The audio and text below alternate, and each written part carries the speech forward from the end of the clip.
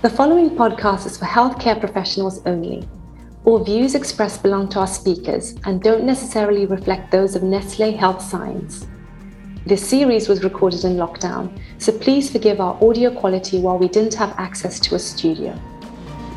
Hello and welcome to Inside Medical Nutrition Podcast, a podcast powered by Nestlé Health Science and hosted by me, Dr. Linya Patel. In today's episode, we'll be getting a dietitian's perspective on how to manage a tube-fed blended diet caseload. For the episode, I'm delighted to have an expert in the field, Catherine Fogarty, a pediatric dietitian. Welcome to the podcast, Kath.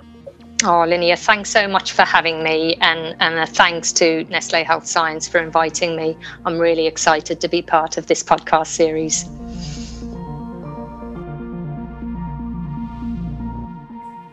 So nice to have you on the podcast, Kath. Thank you. And to begin with, why don't you just tell us a little bit more about you? So what made you want to become a dietitian in the first place? Okay, so I was actually a chef before I became a dietitian. So you probably could say I'm a little bit food obsessed, but hopefully in a good way. I've always been fascinated by nutrition and the impact it has on health. And I suppose I wanted to combine that with maybe helping people in terms of their diet. So that's kind of where it came from. I knew I didn't want to be a chef forever, and just a real interest in nutrition. Okay, so chef, then dietitian, and then Yes. what's your experience been in dietetics? Sure. So I've been a dietitian for more than 15 years now. Started off with all the sort of typical adult dietetics, but moved into enteral feeding within adults quite quickly. And was that because of interest or just your job was rotational? A little bit of both. Yeah, a little bit of both. It was rotational, and I just had expressed an interest in it. So the opportunity came up, and I did lots of adult enteral feeding and loved it. I've always loved enteral feeding. And then my first pediatric job was sort of part enteral feeding again. So that was lovely. And then it's just sort of progressed from there, really. So I've worked in sort of mostly complex needs, not necessarily all enteral feeding, but that's been my sort of area. And I've been a pediatric dietitian for maybe 10 or 12 years now. Okay, so that's what you're doing now. So you're a pediatric dietitian. Okay. Exactly. And what does that look like day to day in terms of pediatric nutrition? Oh, Linya, it's very busy. So I work full time. I've got a very busy caseload in the area I work in, North London. I've got about 100 children on my caseload, all of whom are tube fed. Wow. So it's hectic. It takes up a huge amount of my time. I also look after the enteral feeding supplies and manage the budget for that. So it's a big job. It requires a lot of time and energy, but I can only imagine. Now, this episode particularly is about managing a blended diet caseload. So you've said that you've got, was it 100? Yes. 100 children under your care. So if you give me an approximate breakdown of how many of those would be on a blended diet, what does it look like? Sure. So as it sits at the moment, I've got about 15% of my caseload on not all full blended diet. Most of those would be on what we call a partial blended diet. So they have some blended diet and continue to have some commercial feeds alongside that. Probably about 5 are on a full blended diet where they have no commercial feeds. So that's what it looks like for my caseload at the moment. Okay, very interesting. And has that changed or evolved over time? Yeah, it has changed. Definitely 2 or 3 years ago, I think it was sitting around 10%. So there has been an increase in the last few years. Not quite sure what I would put that down to. Possibly the move from the British Dietetic Association and its policy statement, which came out in November 2019. And that was a bit of a game changer with blended diet, I think. And tell me a little bit more about that move. So what did the policy say and how did practice change? Sure. So up to that point, Linya, as dietitians, we weren't really encouraged to recommend blended diet to our families. In fact, we were advised not to. But when the new policy statement came out, it was a real clear line on dietitians being allowed to recommend blended diet if it was seen as beneficial for a child.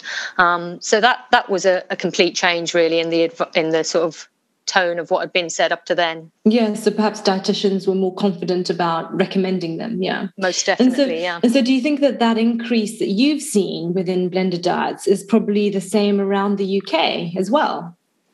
Possibly. I've been listening to lots of webinars over during the pandemic, because we've been a bit inundated, most of which have been fantastic. And there's actually been a few blended diet webinars which have been really fascinating to listen to. And there was a couple of dietitians on there from up the country somewhere who had said their caseload was around 10%. So I think they're very similar numbers across the UK, actually. Okay, so if your caseload has increased slightly over the years, how has that kind of changed how you're managing your time, or how your time is kind of split up?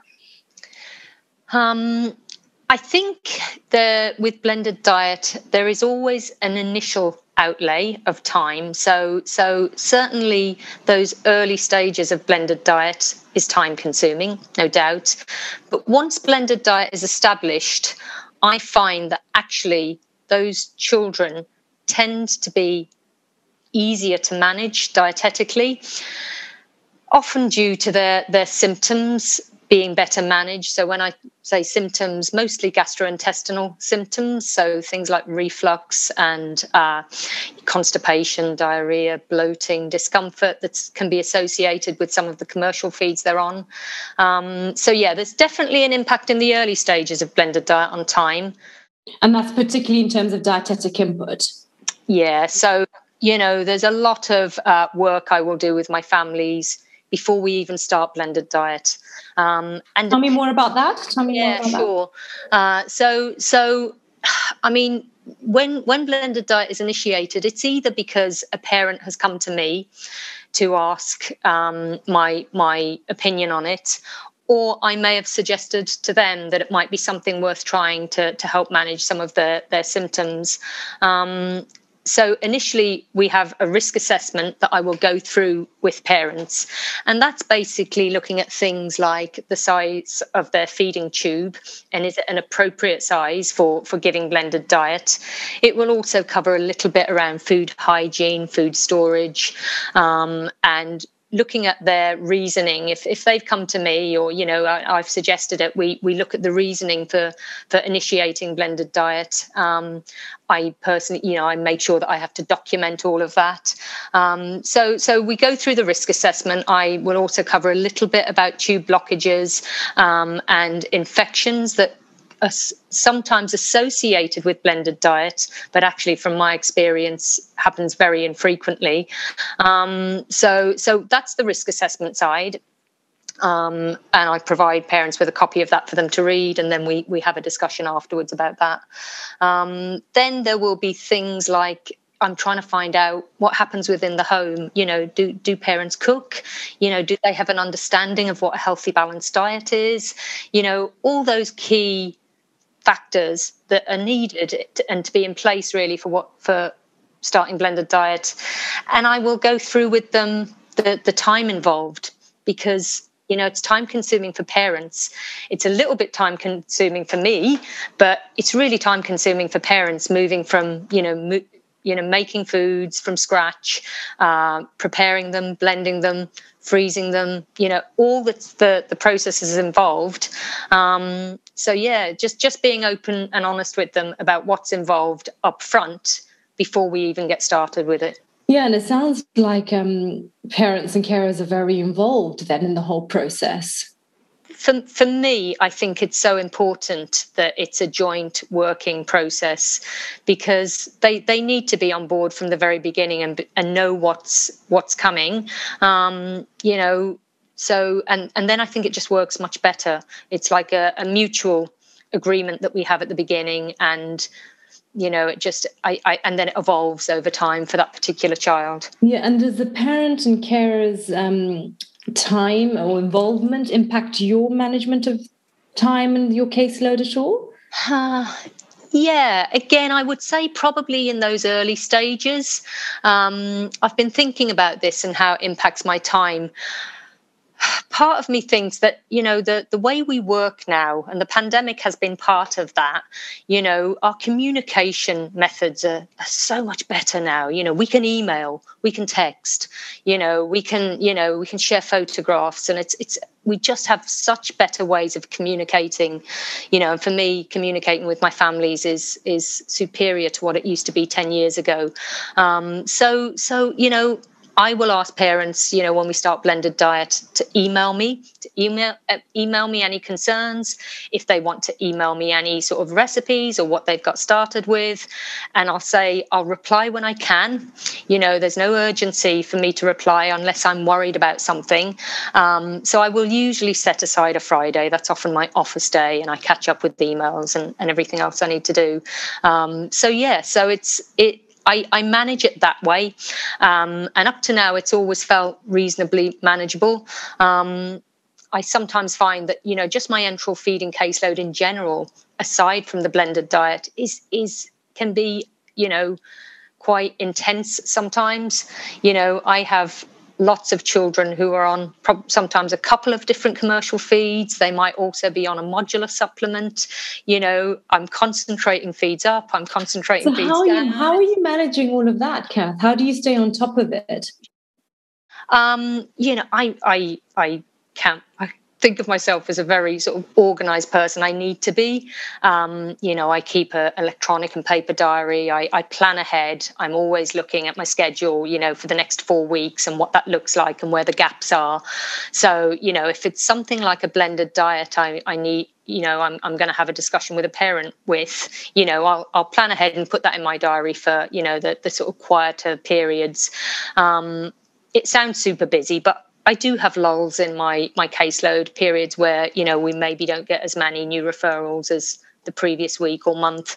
So there are gaps to fill in that time. So I do find it manageable. And my parents are very understanding.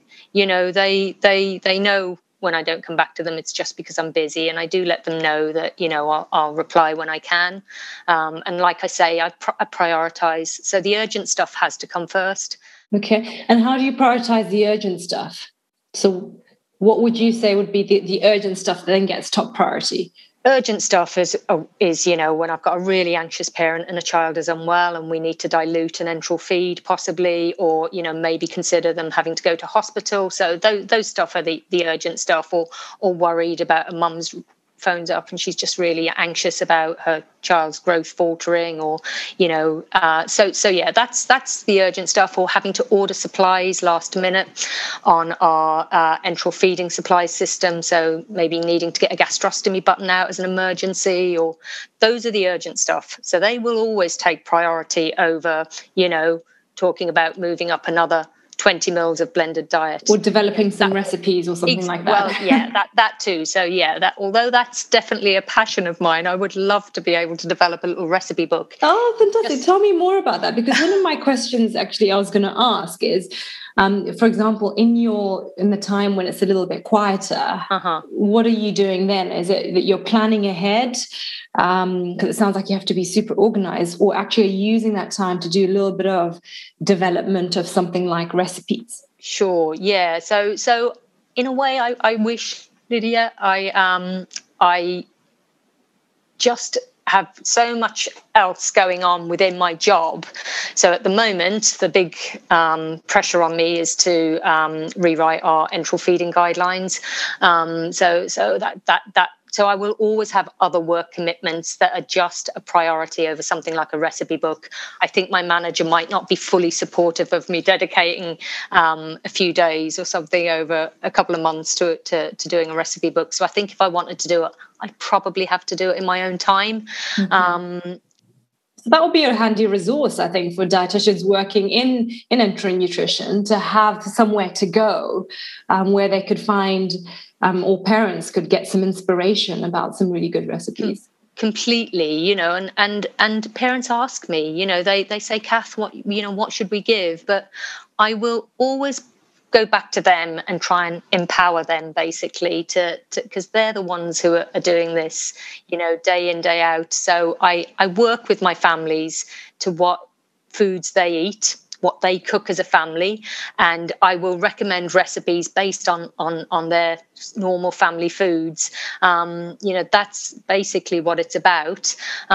So I try not to overthink it, but yeah, Linnea, it would be lovely to have a little recipe book to give them, which was specific for blends, that gave the quantities needed, with the dilution that was needed for a sort of fairly accurate consistency, and as well for various age ranges. So actually, I've thought about it. It's a fair amount of work, even for maybe 10 recipes and a few snack recipes, but it is something I'd at some point in the future love to do. When I've got that magic wand, Linnea, and I've got a spare day a week. Yeah. It'll be next on my list. Well, I've got two questions. The first is, I'm assuming because at the moment you've got so much on your caseload and you don't have time to do the recipe development, you must have a bank already within the trust that you're working in terms of recipes that you use. So, I just use basic recipes that are quite typical. So, and when I say recipes, that's me jumping 10 steps in blended diet. When I start or support families in initiating blended diet, it's very much around what we do when we're weaning infants. So regardless of the age of the child, I will always encourage parents to start with one or two foods. And actually, we're not replacing any commercial feeds in those early stages. And in fact, I will often say to parents that I would continue to encourage the use of commercial feeds alongside blended diet, because it's a huge jump to go from full commercial feeds to full blended diet. And, some parents just never get there, and I don't expect them to. I never would put that pressure on them either. I've got a few families that come to me at the beginning and say, absolutely, we want to go full blended diet. And I support them, but I say it's going to take time. But most of my families are quite accepting of, just introducing small amounts of blended diet to see whether symptoms improve. So I will pick one or two foods and we go from there. If we were to move to recipes, it's things like spaghetti bolognese. It's things like just good, healthy, wholesome, balanced foods. So yeah, that's kind of what we would do. I'm sure you've got some stories of some unusual ingredients being added to blended diets. Do you want to share one or two of those? Yeah, there's always some superfood being bandied about, isn't there? So the chia seeds and the coconut oil, and there's lots of that type of thing that parents will discuss, and certainly on the social media forums, there's imagine discussion back and forth about those, a lot of which is really helpful, I must say. But, I will say to parents, that all our food is super. Not any one food on its own is a superfood. So sounds like solid advice. Right combination of it all. Exactly. Then the other question I wanted to ask was, you talked about developing some policies. You talked about an enteral nutrition policy. So within that, will there be something about managing caseloads? Because it sounds like, for example, if there was a new dietitian starting off in the community, some kind of guidance around how to manage an enteral nutrition caseload with some blended diet kind of patients in there as well would be really useful. Yeah, so our enteral feeding policy is very specifically just for the management of enteral feeding. So it doesn't discuss caseloads. Unfortunately, it's just for our sort of local dietitian teams and our nurses working with enteral feeding, and just, how to manage tubes and troubleshooting and all the particulars involved in enteral feeding. It does mention, there is a section in there about blended diet, and it's and we reference the BDA policy statement that came out a couple of years ago, but it doesn't talk about about caseloads. However, caseloads is something I will discuss monthly with my manager, and we're always reviewing my caseload. And that's my total caseload, and looking at it from a sort of safety and management, perspective, because, the caseloads are sort of slowly increasing. When I first started in this job about 6 years ago, my caseload was probably sitting at about 70 or 75. So it's slowly increasing, but there's no information across the UK really on safe caseloads in paediatrics, in paediatric enteral feeding. There's a little bit in NICE about enteral feeding in adults, I believe, but there's no information on safe caseloads. Okay, I think that's a really good advice about needing to review it regularly to kind of manage it. Yeah, this is it, and just seeing what it looks like. And with obviously with the pandemic and now having to do a few more virtual dietetic reviews, for example, has that helped? Because you don't necessarily need to be physically somewhere. Has that helped your caseload? Yeah, so it's been a godsend, virtual working, and it's really... it's probably made us work more. It feels like it. I collect my stats every month of how many contacts I have. And my contacts have definitely increased this past year. And I think that's because of virtual working. So I will do, on average, maybe 5 video consultations a week. Whereas previously I was doing none. So it means I'm doing less home visits, which is good. But I don't think you can take away from that face-to-face contact with families, whether that's, home visits, clinics, whatever situation it is. I do lots of sort of feeding observations, and, in terms of blended diet, it's really nice to actually see consistencies of foods and what parents are giving. So that face-to-face contact that we have is still really vital, especially for new referrals and supporting families. But yeah, the virtual consultations, the video consultations have been a revelation, really, and I think are here to stay. Yeah, I was going to ask that. Is that going to change the way you're working moving forward, perhaps? Yeah, I think it will. I think, and even just, again, the nature of my caseload, there are lots of health professionals involved. We have lots of MDT meetings. We've got things called Team Around the Child meetings, various professionals meetings, plus with families. And the fact that we can do those now in a virtual sort of platform is just amazing, because, there was the travel time, there was the sometimes delays or meetings getting cancelled at the last minute.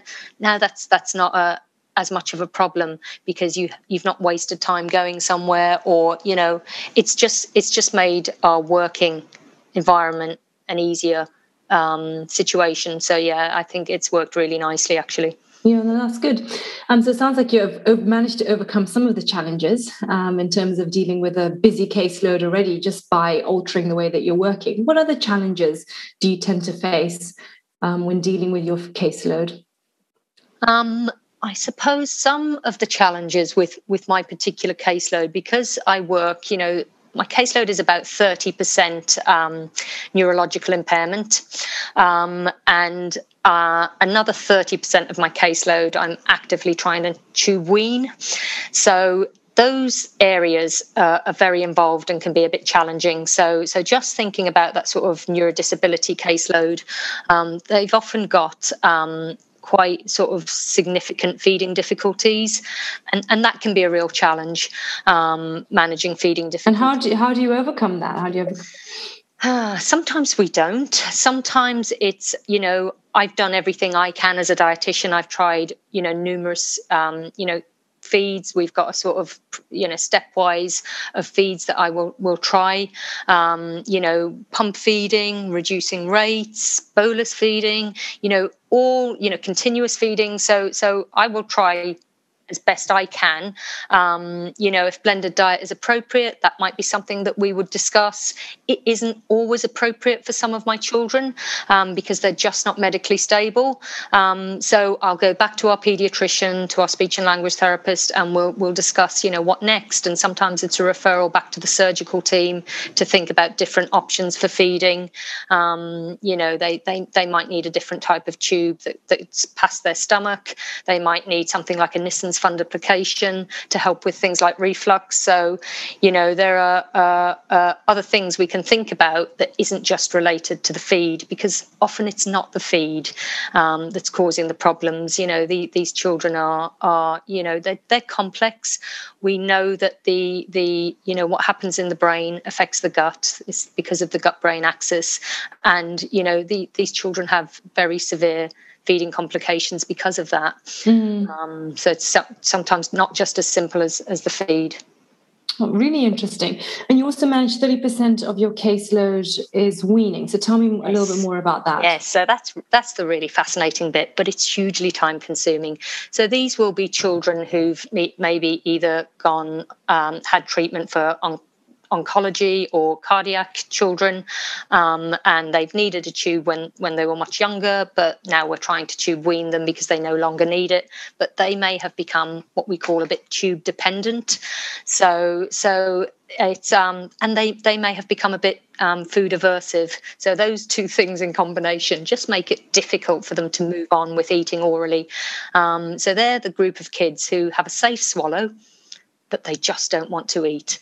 So it's a lot of. But then how do you overcome that? How do you then try and get them moving forward?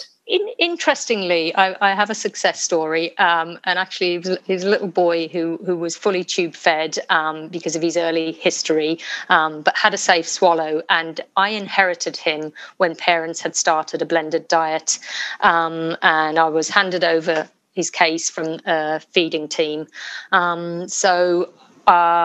I wasn't particularly happy about the blended diet that he was having because it wasn't nutritionally adequate and his growth was a concern. So although parents had tried various commercial feeds, they really weren't keen on reintroducing a commercial feed, but I managed to persuade them to introduce a commercial feed alongside the blended diet. So we sort of did 50-50. And over time, his growth improved and he improved. He was much happier and healthier. And then he started to slowly have little tastes with lots of support from me and the speech and language therapist, have little tastes of his blended food that he was eating. And slowly, he transitioned to eating the foods that Mum was blending and putting through the tube. So I look back at him and think he was a really good example of blended diet and being able to tube wean, because I think it was a big factor in moving him on. But generally, Linnea, for our really aversive kids, it's a lot of sensory work. It's a lot of how long can that last? It can last 6 months plus. It can last years. I've got a few children on my caseload who we're just still not there, and they're 3, 4, 5 years of age. So it can be really complex. And it's sometimes not as straightforward as just the child having a food aversion. It might be the social environment or, the school environment or, just a number of things that's complicating the situation. So there's lots to unpick sometimes and try and work forward. I can imagine. I can only imagine. Well, I could just keep chatting, Catherine, but I think we must start wrapping things up. At the end of each podcast, I ask guests to leave a key message. So the title of this episode is Managing a Tube-Fed Blended Diet Caseload from a dietitian's perspective. Sure thing. So what top tips do you have on managing blended diet caseload that you want to leave our listeners? Okay, so I would say don't be scared. Think of it as starting weaning, and all us paediatric dietitians have done our fair share of weaning infants. So, we know exactly what we're talking about. And that's what I start with blended diet. So, we've got a little blended diet booklet that we give to parents, and that sort of talks through all the practicalities of giving blended diet. Just those basic foods that we start with, maybe a sweet potato or an avocado, something that blends really, really nicely and is easy to dilute and is usually very well tolerated. So they're the main things I would say. If you're unsure, I would speak to dietetic colleagues or dietitians within your area in enteral feeding, because they'll probably have some experience on blended diet. So that's something I will often do. I work with a really lovely pediatric team, and we will often have peer supervision and discuss cases, and just try and find what the best fit for that particular child is, because all our children are different. They've all got their own, needs, and it's just thinking about getting help from others. Something else I would recommend is being part of a fantastic group called DISC. So DISC stands for Dietitians Interested in Special Children, and it's a UK-wide group. I think we also have some members from Ireland, but DISC has been really pivotal to me in building my confidence with initiating blended diet and supporting families on blended diet. So it's a group, we meet every 6 months, and for as long as I can remember, blended diet has been on the agenda, and it's just a really nice open forum, a supportive forum of paediatric dietitians working in complex needs and supporting each other. So that's been a really big help. So I think, reaching out, asking for, advice from dietetic colleagues. Actually, as dietitians, I think we owe it to our families to support them. We have a duty of care to support them in their child's best nutrition, and that sometimes might include blended diet. So just try and do as much research as you can and join DISC. I'm also a member of the Facebook Blended Diet group, because they can give some really useful tips and advice. And it's really helpful seeing some of the challenges that parents face, but also some of the suggestions and tips that they give. And that's always been really useful for me as my, part of my learning. So, I think they're the main things that I would take away from it. And in terms of managing caseload, because at the beginning we talked very much about how there's an increase in caseload. So what would your top tips be in terms of managing caseload? The way I find I manage my blended diet caseload best is by starting very slowly. Like I said, linear. I think I never go from 0 to 100. I'm very clear with parents at the beginning that, a full blended diet might be something they achieve, but it might not. And it might be a year or 2 years down the line. So I think by starting slowly, 20 mils of blended diet once a day, it really is that small, even for an older child. Then it's more manageable. I find I'm a little bit in control, and the parents are in control, as they should be. But I just think that, as you then progress with the blended diet, it's just something easy to do. As dietitians, we always talk food first. That's our motto, and actually it isn't much different from what we do with children on an oral diet. So I think sometimes we just need to step away from that fear around blended diet, and think of it as just food first, but go as slowly as you need to, so that you build the confidence with your parents in being able to support them. Brilliant. And if listeners want more information or want to get in touch with you, do you have any information that we can share with our listeners? Now you're asking, Linnea. Now you've stumped me. Sorry, I have stumped you. I should have told you at the beginning. Yeah, no, I'm not sure. I would be happy to provide them with our blended diet booklet. So I have adapted our blended diet booklet with kind permission from dietetics team down in West Sussex, but I'm sure we would be happy to share that with any dietitians that would want it. If they're a member of DISC, they can get support from DISC in terms of blended diet. And also just to say that the BDA are working on a toolkit, so it's an updated toolkit for blended diet.